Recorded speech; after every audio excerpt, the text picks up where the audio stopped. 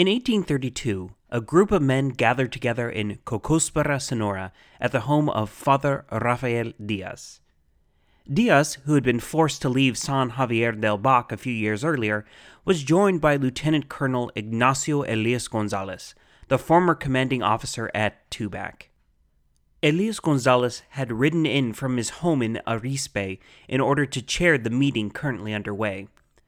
The assembly was comprised of men hailing from towns across the Pimeria Alta that were now threatened by a resurgence of Apache attacks. Together, they formed a new civilian militia dubbed La Sección Patriótica, or the Patriotic Section. It was an admission that something more needed to be done to protect those few brave souls that called the area home. Because two things had been made clear in recent years. First, the Apache threat was growing by the day, and second, the government, and by extension the army, was too fractured, too distracted, and too broke to do anything about it. In a few years, with the benefit of hindsight, a third thing would become clear.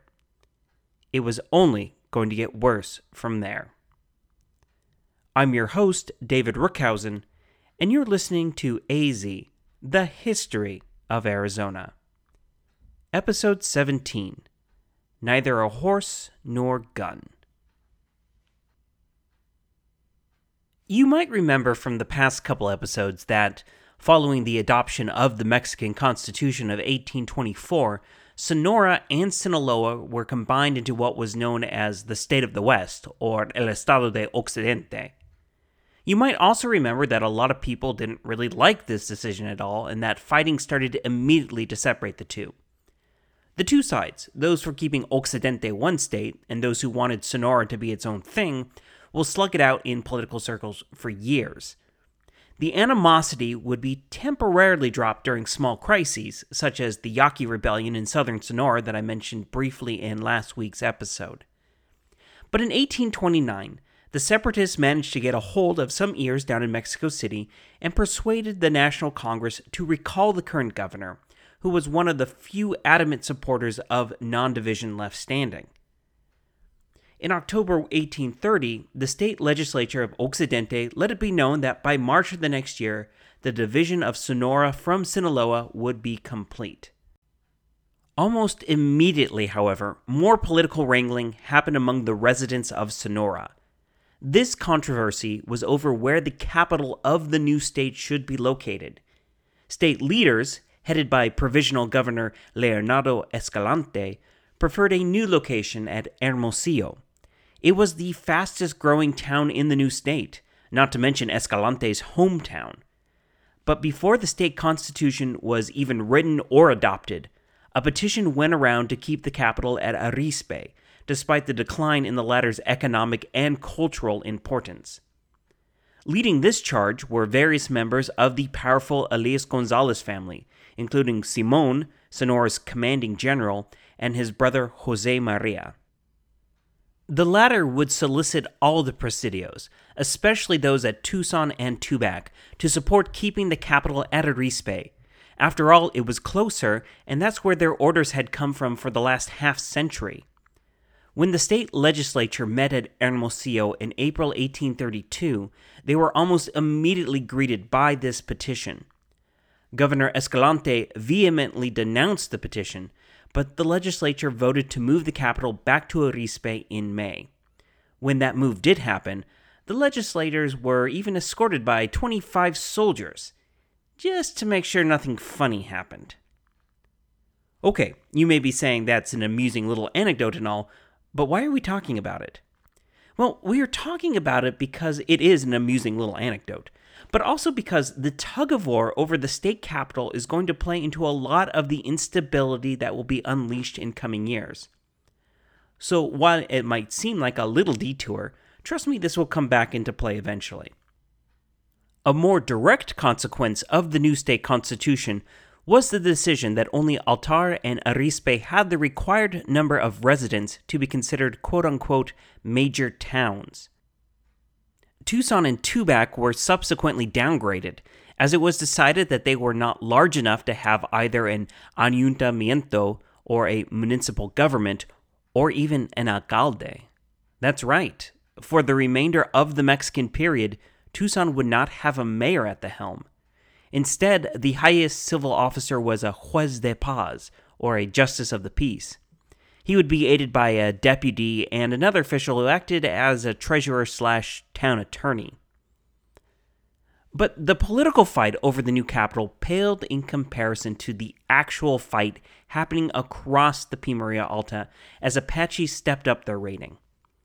In January 1830, during this political squabbling, Apache bands attacked and burned buildings at Calabasas and stole a large number of livestock from the San Pedro Ranch. In a complaint that will become all too familiar in coming years, the then governor wrote bitterly, quote, "Because of the absolute lack of funds, we are unable to respond to the communications seeking help for the Presidio troops in punishing the Apaches." End quote. In response to this new wave of raiding, Francisco Ortega, one of the last Mexican mayors of Tucson, wrote to Arizpe to show that Tucson citizens were ready to protect their homes. Ortega's letter contained two lists. One was the name of all able-bodied men willing to take the fight to the Apaches. This included several notables, such as former mayors, former Presidio soldiers, and prominent landowners. 38 Odom from El Pueblito and San Javier del Bac also volunteered. The second list was the names of those willing to contribute materially to fending off the menace. In something of an example of what conditions were actually like in Tucson, this list was much shorter. It contained only 6 names. Even worse was what they could offer. It amounted to just over 3 bushels of wheat, a musket, a saddle, a horse, and a mule. Tucson wasn't exactly poverty-stricken, though the going was getting a little rough. Not long after the 1831 census I mentioned last episode, Governor Escalante was asking about conditions in the area. A reply by former Presidio officer and notable resident Teodoro Ramirez noted that Tucson did manage to grow some cotton, though the Odom along the Gila grew more.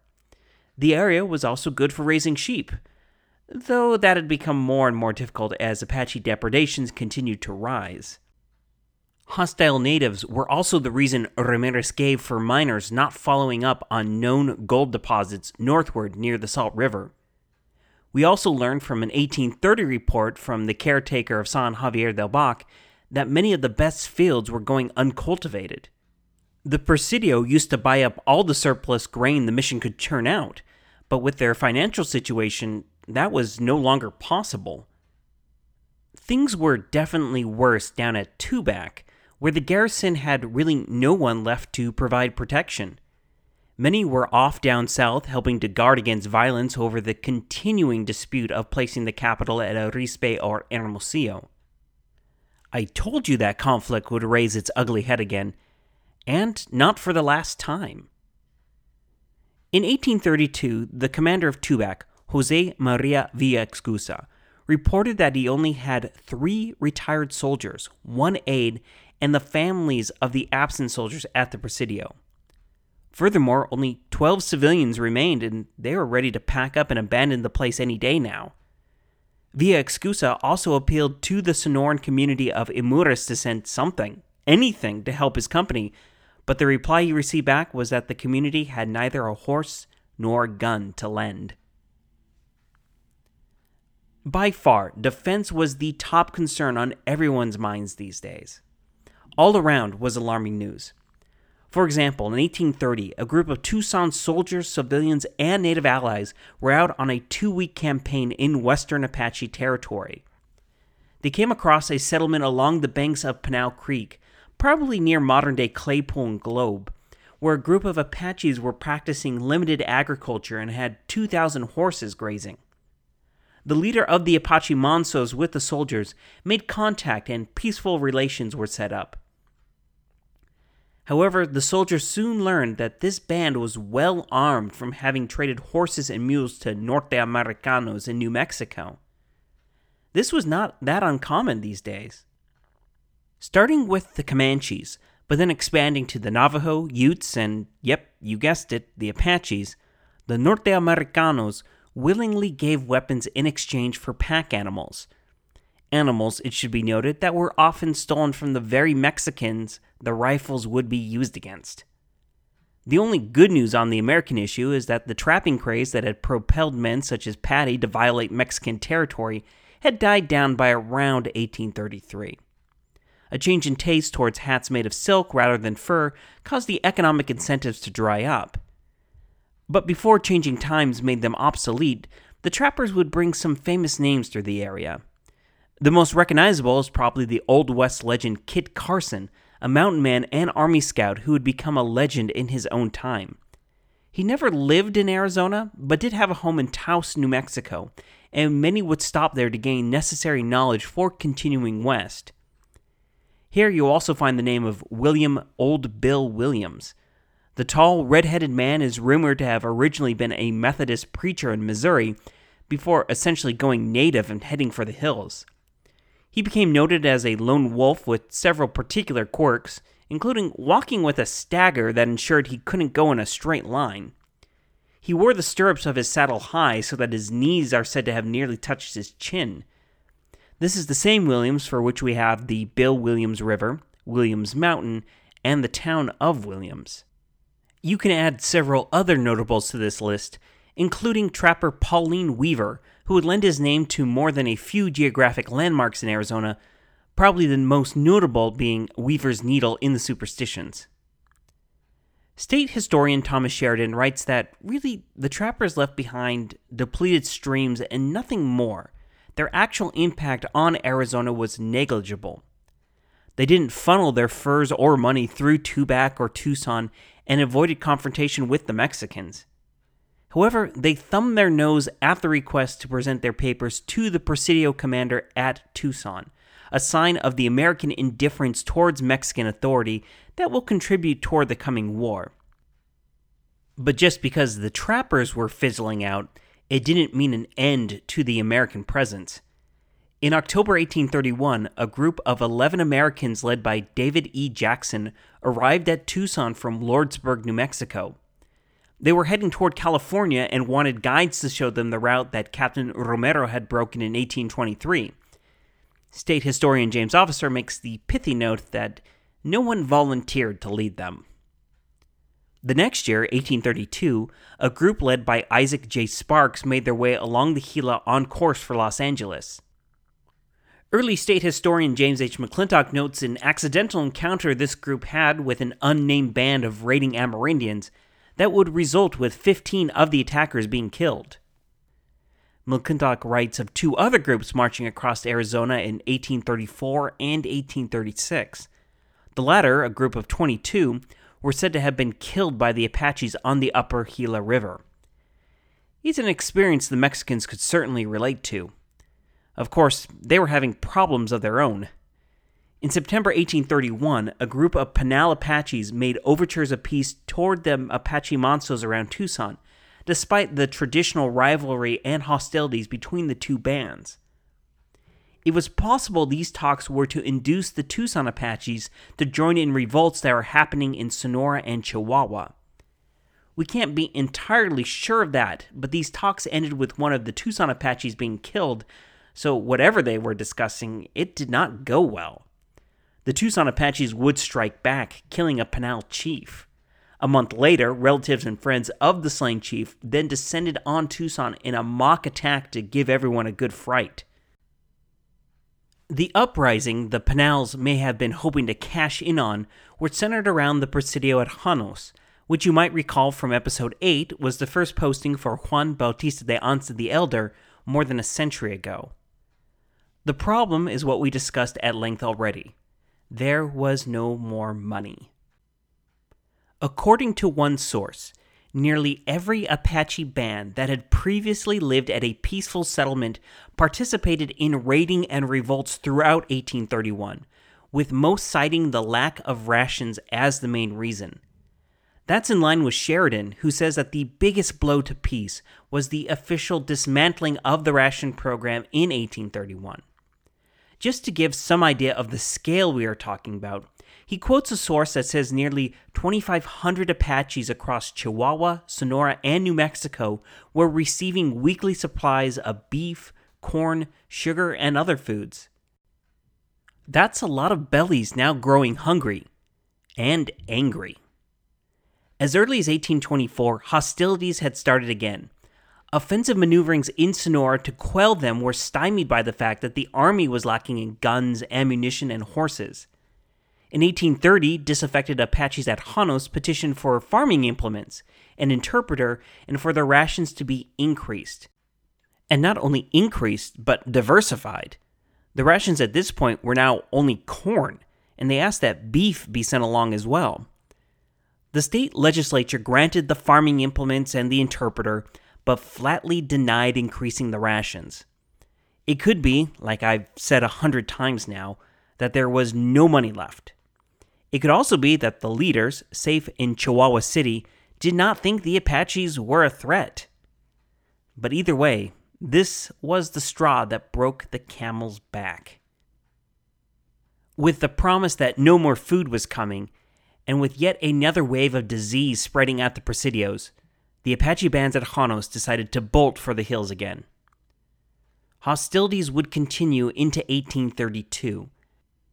The state of Chihuahua was hit hard and asked for neighboring Sonora to send a force of 100 Apata natives to help shore up their army because it lacked, quote, sufficient forces in order to contain the rebellion of the Indian Apaches who were at peace and every day commit more murders, end quote. Sonora would deny the request, saying they had their own Apache problems to worry about, and they could not spare 100 Opata without leaving themselves at risk. Aside from the wave of violence the revolts at Janos sent rippling through the Pimeria Alta, there is another reason to mention them specifically. Possibly involved in the Janos revolt, and certainly in the wider depredations across Chihuahua and Sonora, were an Apache warrior who originally went by the name of Fuerte, and his future son-in-law, first recorded as Chis by the Mexicans. We better know them today by the names they gained in later years, Mangas Coloradas and Cochise.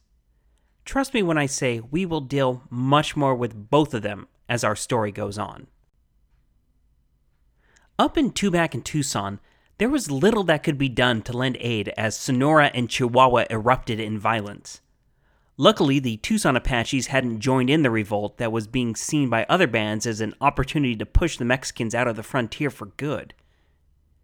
Sheridan writes that Tucson during this time was as much an Apache town as a Mexican one.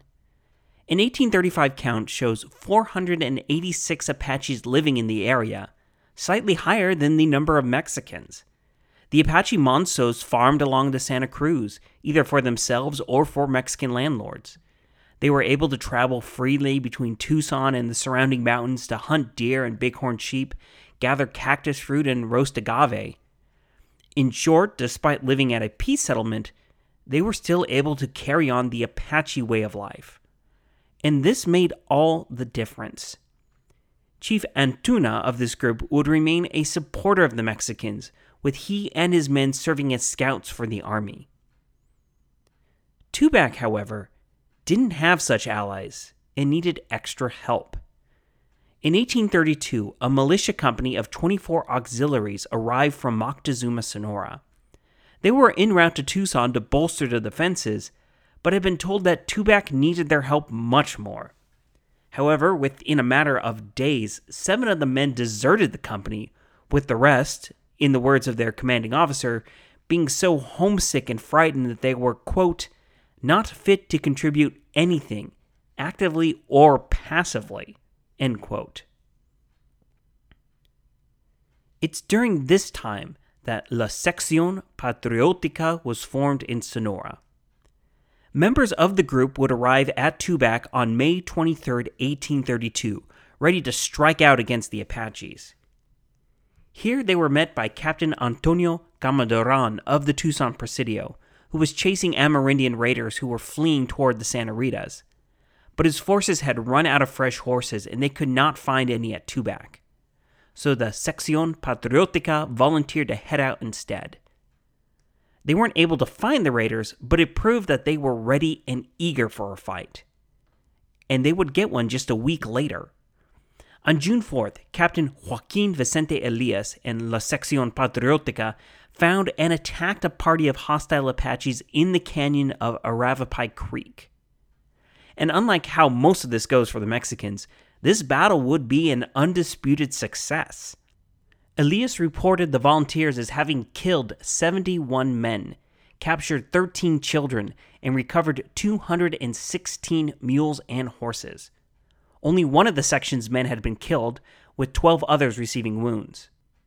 Elias is said to have returned branded livestock to the rifle owners, while the captured children were given to Mexican families to be raised.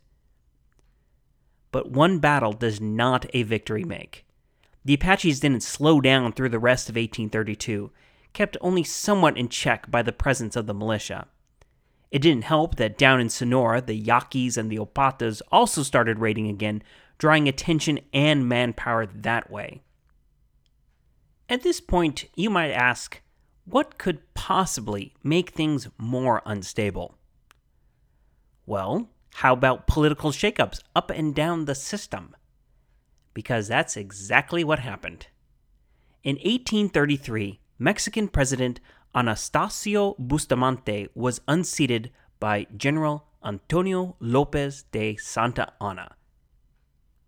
Santa Anna is a singular figure in this period of Mexican history and will serve as the country's president 11 times. That's not 11 consecutive terms, mind you, but 11 back and forths as Santa Anna falls from and then finds a way to regain power. It's a political feat that is simply astounding. Unfortunately, as fascinating as the life and times of Santa Anna are, he's only a peripheral character in our story. For now, just know that his rise to power meant a shakeup, and new elections for state and federal officials were scheduled for April 1833. In the wake of this power grab, Sonora's legislature dissolved itself in January 1833, and that's when residents of Hermosillo decided to make a power grab all of their own. Exceeding their authority, an elections committee declared the town the new capital, even installing a new governor and lieutenant governor. Arizpe, predictably, did not take this lying down. There would be plenty of bad blood between the two communities as 1833 progressed. Hermosillo would attempt to seat a new legislature. Arizpe would declare that they did not recognize the body. At one point, it appeared that a civil war was entirely likely as both sides dug in. Finally, on September 3, 1833, Manuel Maria Gándara, the man the Hermosillo legislature had declared governor, dissolved the body to end the dispute. But don't mistake Gándara for either a peaceful man or a booster of Arizpe. At this point, he simply saw he didn't have enough political power to make the move to Hermosillo, so he let it go. For now. Trust me, he'll be back.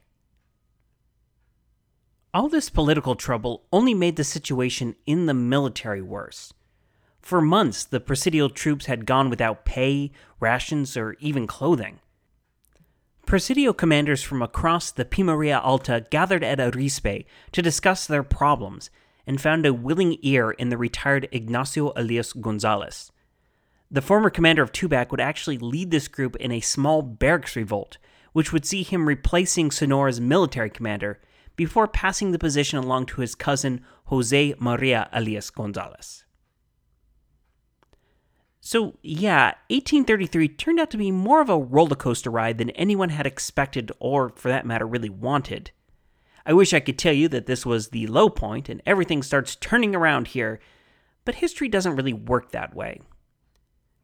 Because as 1834 dawns, we find the new Justice of the Peace at Tubac, Juan Bautista Elias, presiding over the trial of Jose Maria Sosa, the administrator of the mission lands at Tumacacori. Sosa was being charged with, quote, embezzlement and other offenses no less serious, end quote.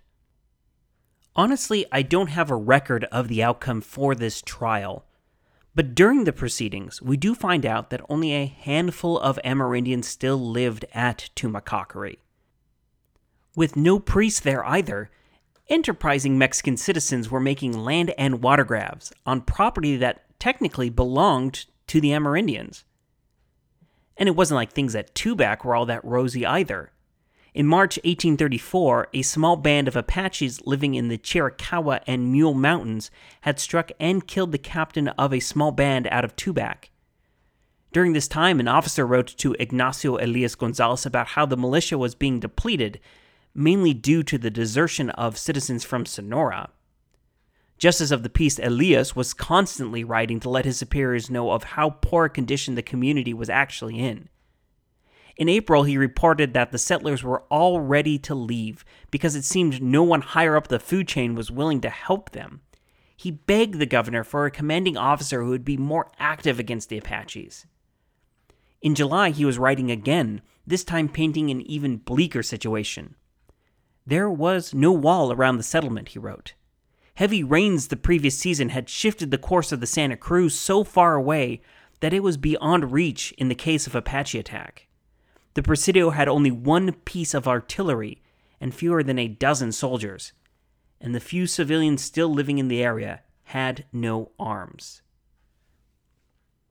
Similar frustrations about the deteriorating conditions and lack of attention by the government led settlers up and down the Santa Cruz to appeal directly to the central government for more help in maintaining the frontier.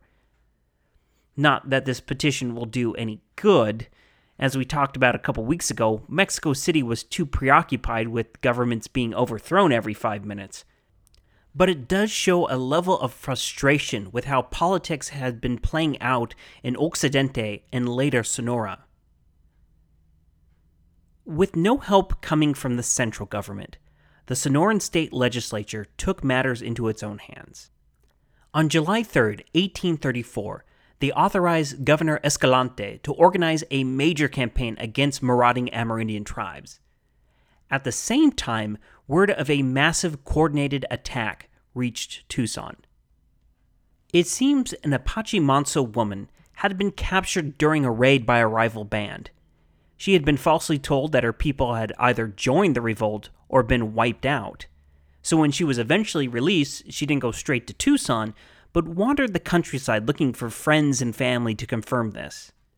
During this time, she learned that her people were still alive and loyal to Tucson, but also that the Pinal and White Mountain Apaches were holed up in the Chiricahua Mountains and were planning a massive attack on both Tucson and Tubac. So now everyone is preparing for the big one.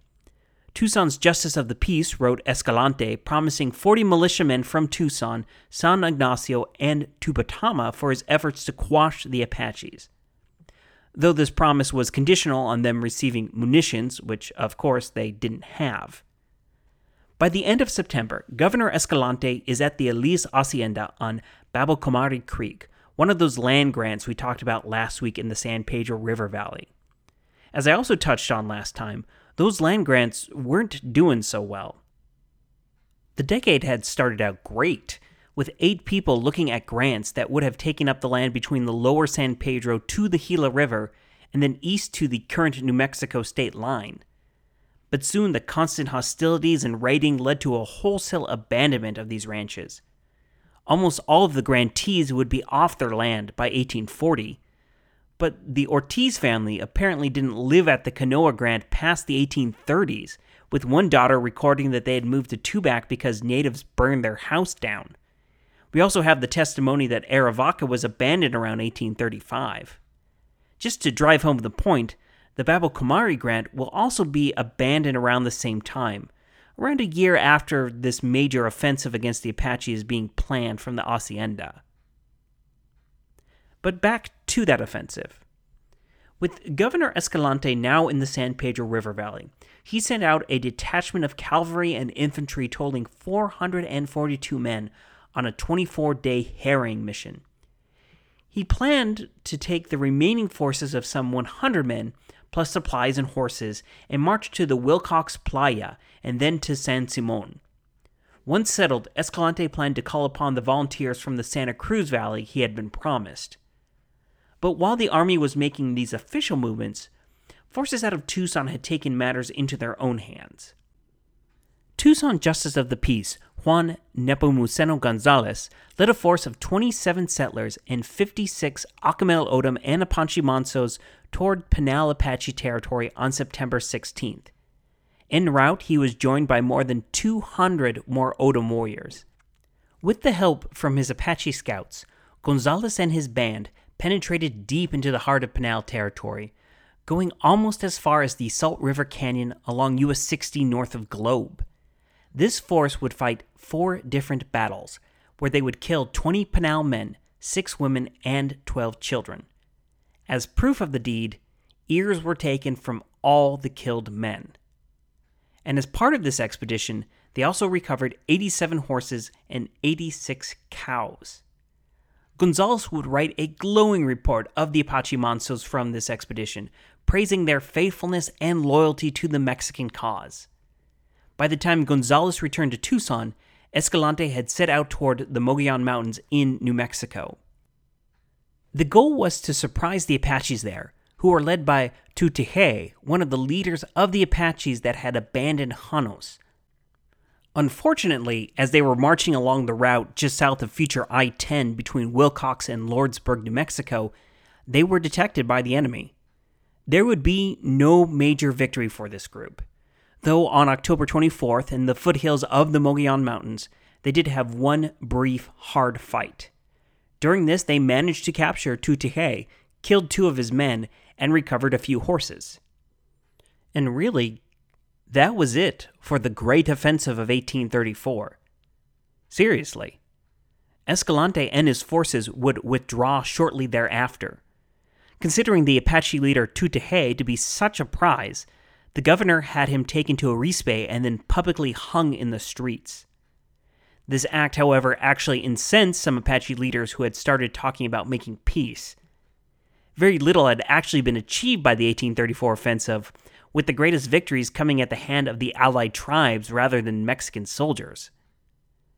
That might seem very anticlimactic and more than a bit disappointing, but Officer makes the great point that, quote, "Given the condition of Sonoran politics, though, it is a wonder that any large-scale action took place at all," end quote. I'm going to leave it there for this week, as I think you can agree it's been a busy 5 years for Mexican officials. But join me next week as the troublesome 1830s don't improve and the political, military, and economic woes continue their downward spiral. And amid all the chaos caused by the Apaches, which is not going to let up, by the way, the Mexicans will have to deal with a new threat from the Odom, who will also go into revolt. To put it another way, the back half of the 1830s will be like that bit from the old camp song. Second verse, same as the first. A little bit louder, and a little bit worse. I'm your host, David Rookhausen, and you've been listening to AZ, the history of Arizona. Goodbye.